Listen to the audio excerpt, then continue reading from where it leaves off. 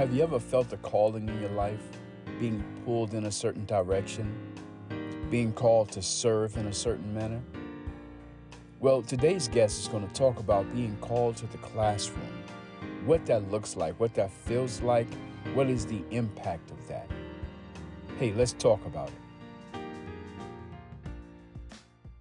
Like I said before, it calls for some gritty faith. It calls for us to check ourselves on how we were raised and the context that we were raised and our opinions about people and all of those pieces. And because I wrote this book from a faith perspective, I wanted to leave room for the Holy Spirit, or however that looks in someone's particular spiritual journey, to take the words I wrote and use them in a way that applies to their lives.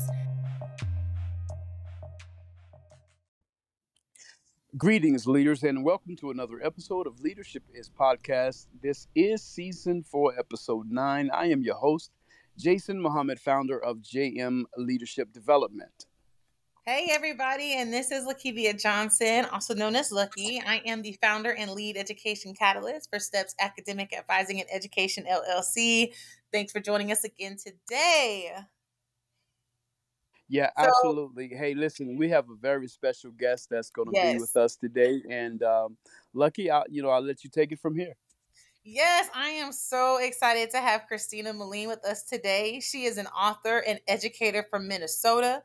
She has partnered with districts across the country to provide academic intervention support for students who need it the most. She is passionate about advocating for individuals who work with children and young adults, as evidenced in her recently published book called To the Classroom, Daily Reflections for Educators. As the founder of Team Meline, LLC, Christina is cultivating community and empowering educators through daily reflections, connecting teacher teammates from around the world, and much more to come in the future. We are so excited. Christina, I am so honored to have you here and to have you meet Jason, my co-host, or I guess I'm his co-host of Leadership Is. How are you doing today, girl? I'm doing so well. I'm so excited to be here. Well, I am so happy that you are here. I just have to say, Jason, her book called To the Classroom, Daily Reflections for Educators is phenomenal. So it is a daily devotional. Matter of fact, let me be quiet. Christina, tell Jason about your book. Well, Lucky, you could have kept going because you've certainly had your voice and your piece in this project as well. But yeah, as Lucky said, it is a devotional resource written specifically with teachers, educators in mind, or really anyone who works with our children and young adults and empowers them. So just a really fun project to work on, and definitely one very near and dear to my heart. So tell me this, or tell us, you named it called To the Classroom, Daily Reflections for Educators. Why did you name it that? And what does that mean? Yeah, so the name of the book actually surfaced after I was a good deal into writing the book. I had several other ideas kind of swirling around, but as I was writing the reflections and the blessings based on quotes and verses I had chosen, I noticed this theme of calling, like intertwining throughout a lot of the writing. And it just felt really natural to title the book Called to the Classroom, because I do believe ministering to our young people is such a calling, as you know as well, Lucky. So, yeah. Jason, too. Yeah. Go ahead, Yeah, Jason. go ahead. No, I was just going to say, so how's the weather in Minnesota? Well, I know, Jesus, you and I have that in common. I heard that you spent some time in Minneapolis, which is such a cool connection. I actually live in West Palm Beach, Florida right now, but my roots and my teaching background is in Minnesota. So in Palm Beach, it's warm. Yeah, very good. Back in '85, when I was about 15 or so, I lived in West Palm Beach in the Riviera area. Really? Yeah. I was there today. Yeah, very good. Used to go down to, I don't know if they still have it, used to go down to the swap shop. Okay. Used to have down there, and big swap meet they used to have. And I loved West Palm Beach, Florida, and I'm actually going back. And I think about next year to visit with my cousin Okay. down there. Yeah. So when you were in Minneapolis, have you ever heard of a charter school called the Best Academy? It sounds familiar. Okay, yeah, the CEO was Eric Mahmoud and Dr. Ella Mahmoud. There, it was really an oasis in a desert as it relates to education, coming from uh, the heart of Minneapolis, where 99% of the crime was committed, and the students Mhm. were in a 99, percent free and reduced lunch environment. However, Mm. coming from that environment, they still were exceptional students. Yes, they had Mhm. struggles. Yes, they had, family background. Some of them had family background struggles, but they still excelled. And one of the reasons why was because of their connection to the school culture. Mm, I love You that. know, yeah. So, so if you can, it's not. And sometimes, like I said, I go off script when I'm inspired. I do that. So, how important is school culture and to the success of a student?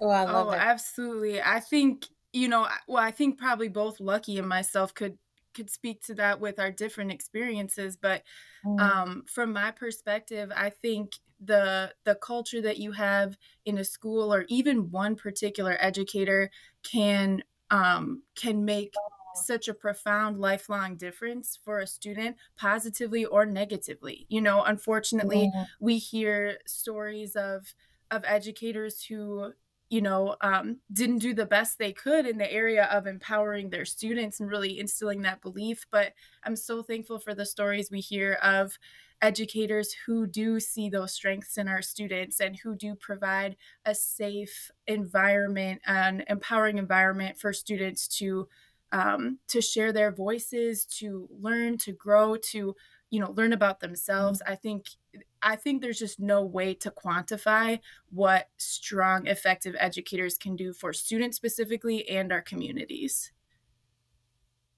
Wow. Yeah, So excellent.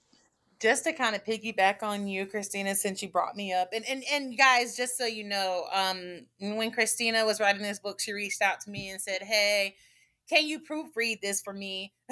I've never proofread a book before, but I said, yeah, it was definitely one of the most challenging tasks ever. Probably at the up to that point, it was a lot.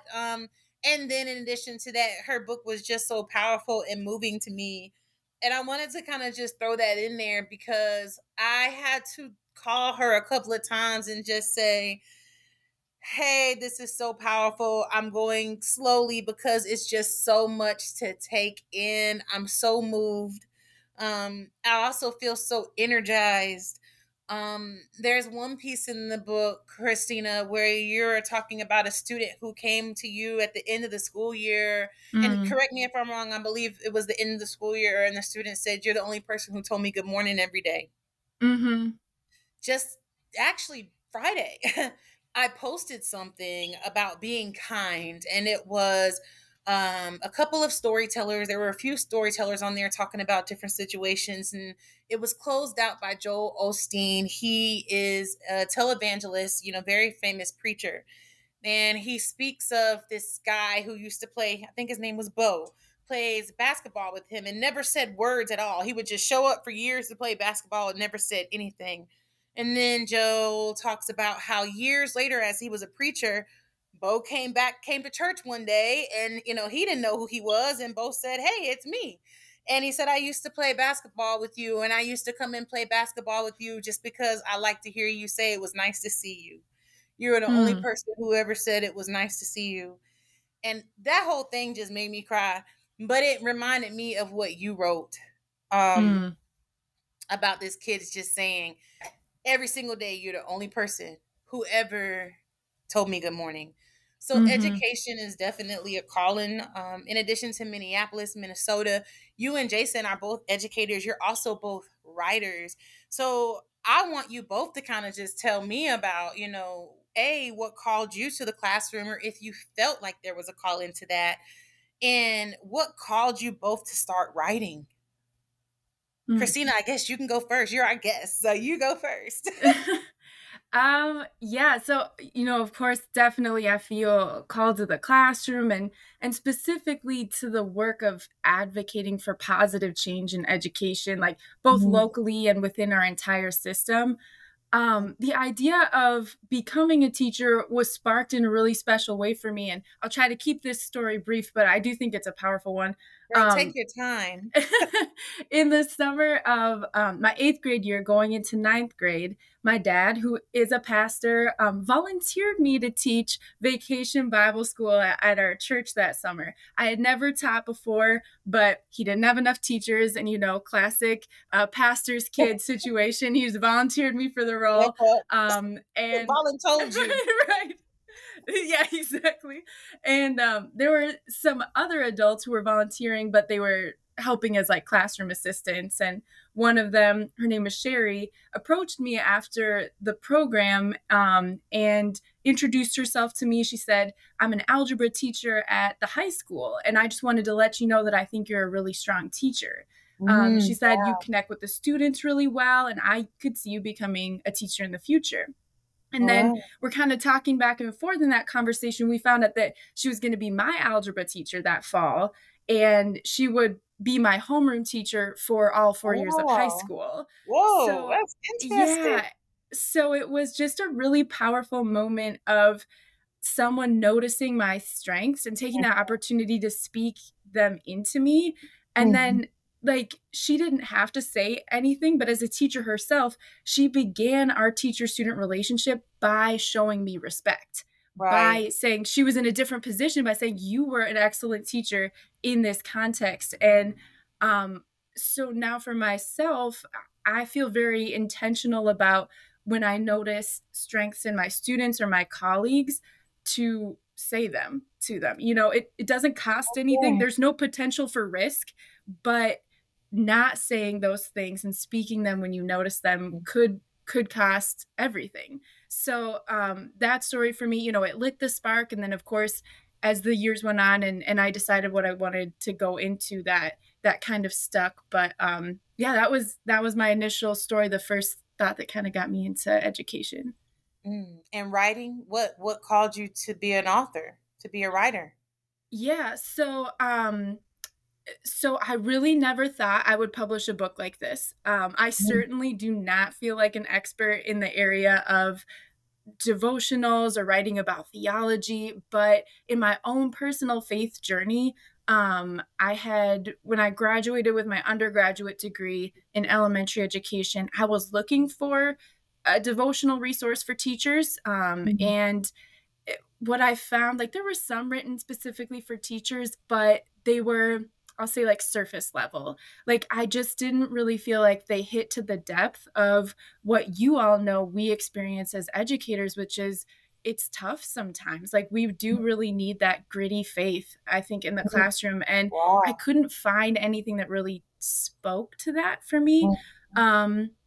So after a few years of teaching, I just really felt like now more than ever, our teachers need an empowering resource like this. And so I decided to write one. Yeah.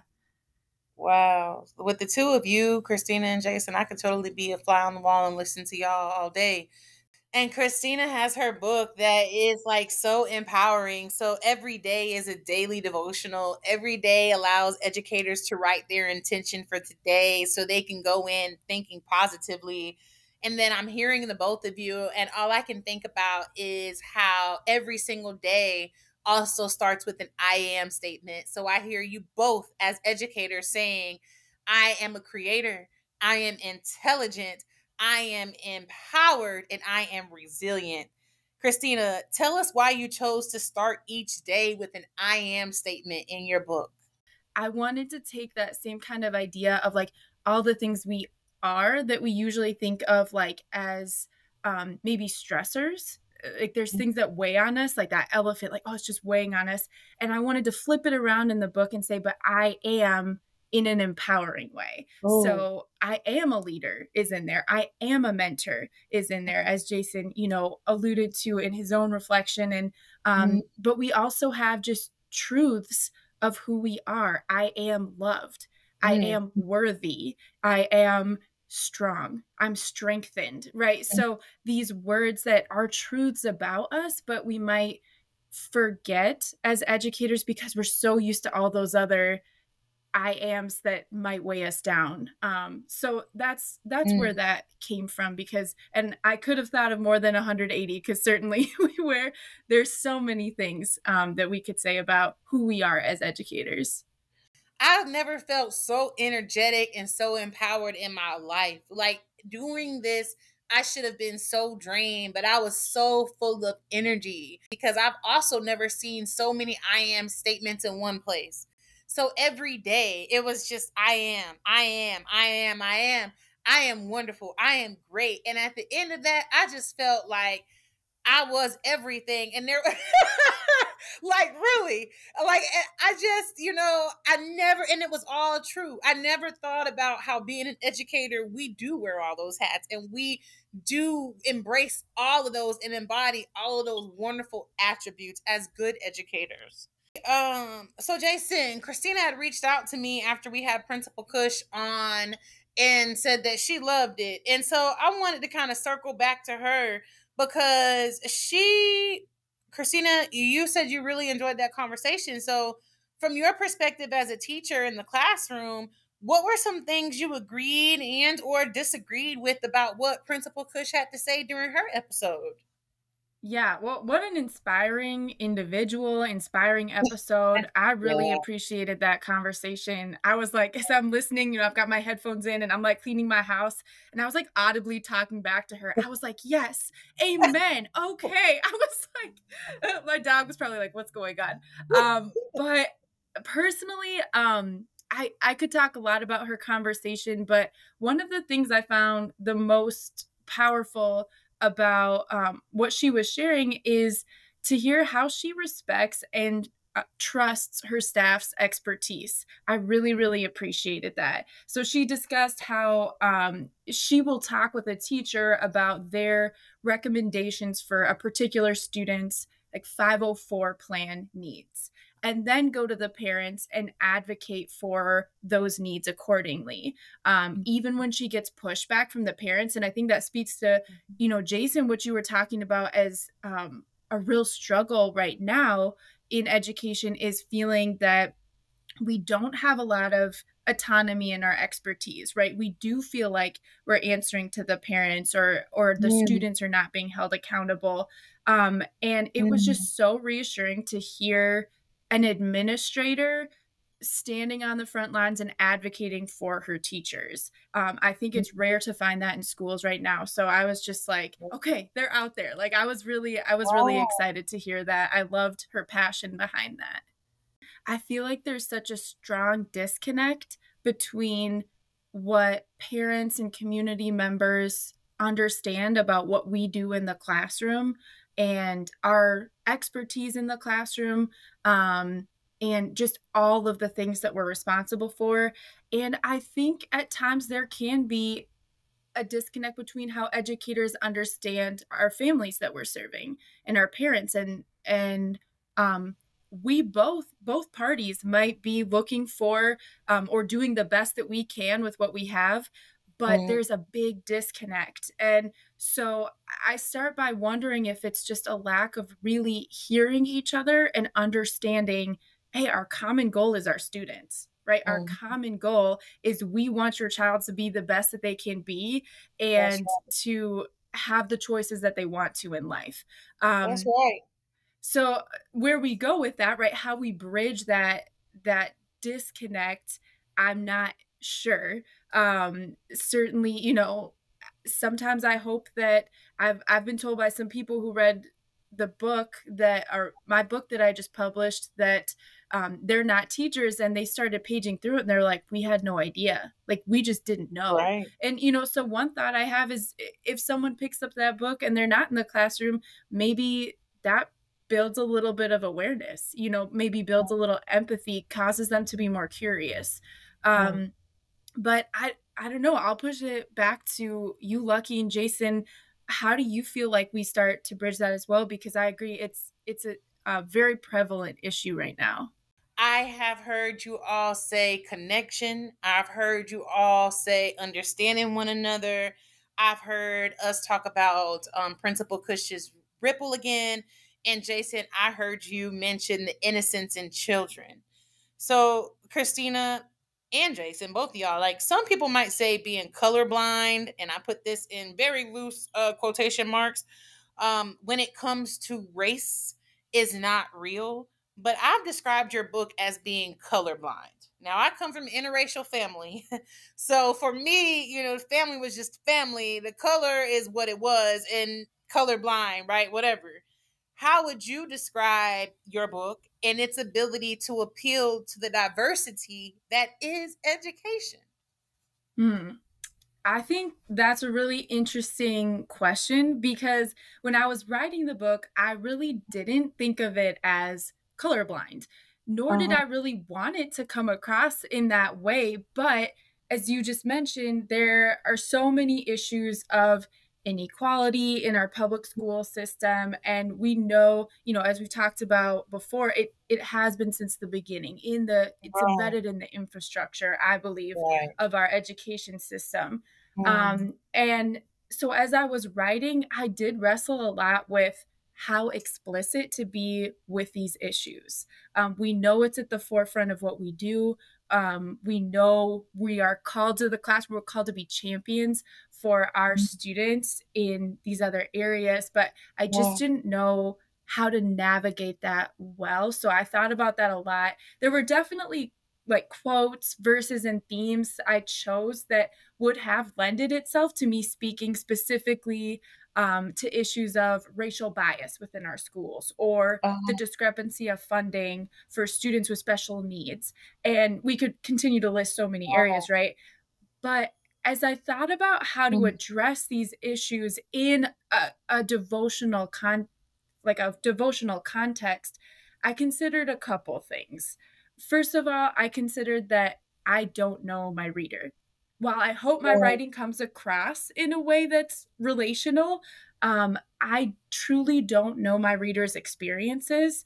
A reader who's taught for 30 years in a diverse urban public school versus someone who's taught in an all white, rural, private Christian school is probably Right. going to read the book with very different lenses. Mm, Every it's a good teacher, point. every person is yeah, every person is on their own unique journey of awakening. I'm going to use that term that you guys talked about in the Juneteenth episode. I loved Yeah, that. I had to steal that. Um, you but it got it. really does.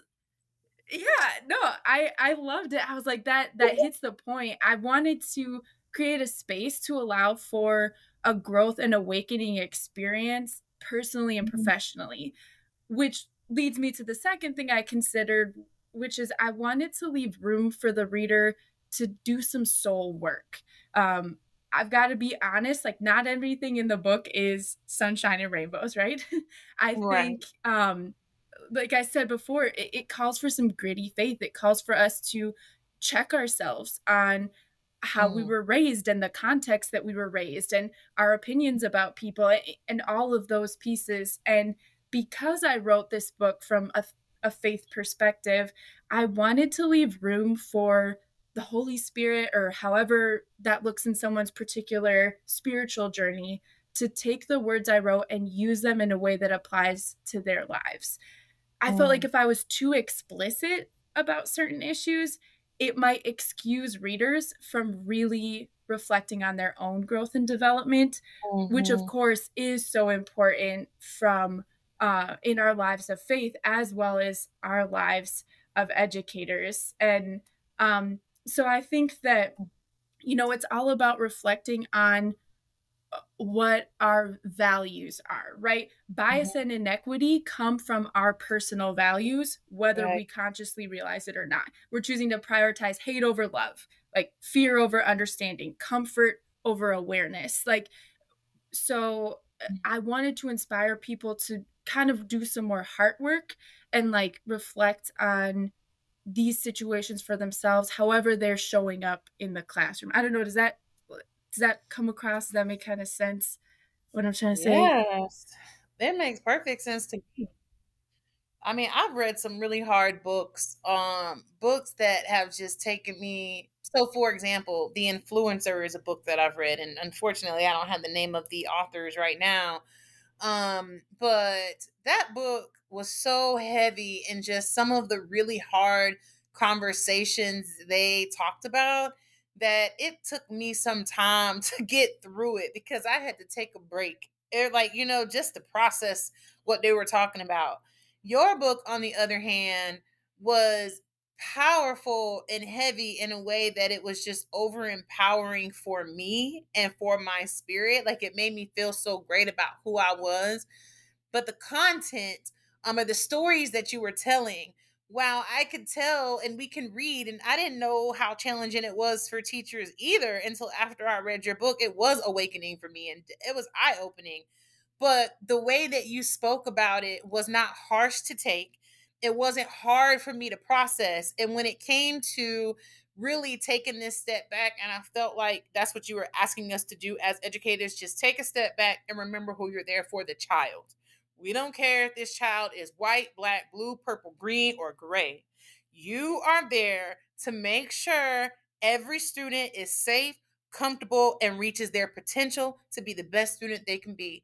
That came through in your book 100%. And that's why I had to reach out to you like, wow. Like, I would say that this is Jesus Christ wrote this book, girl. Like, this is so for everybody that I am just honored to have even had the opportunity to be one of the first people to read it and to even have met you. Like, it's so inspiring. And it's just this model, girl.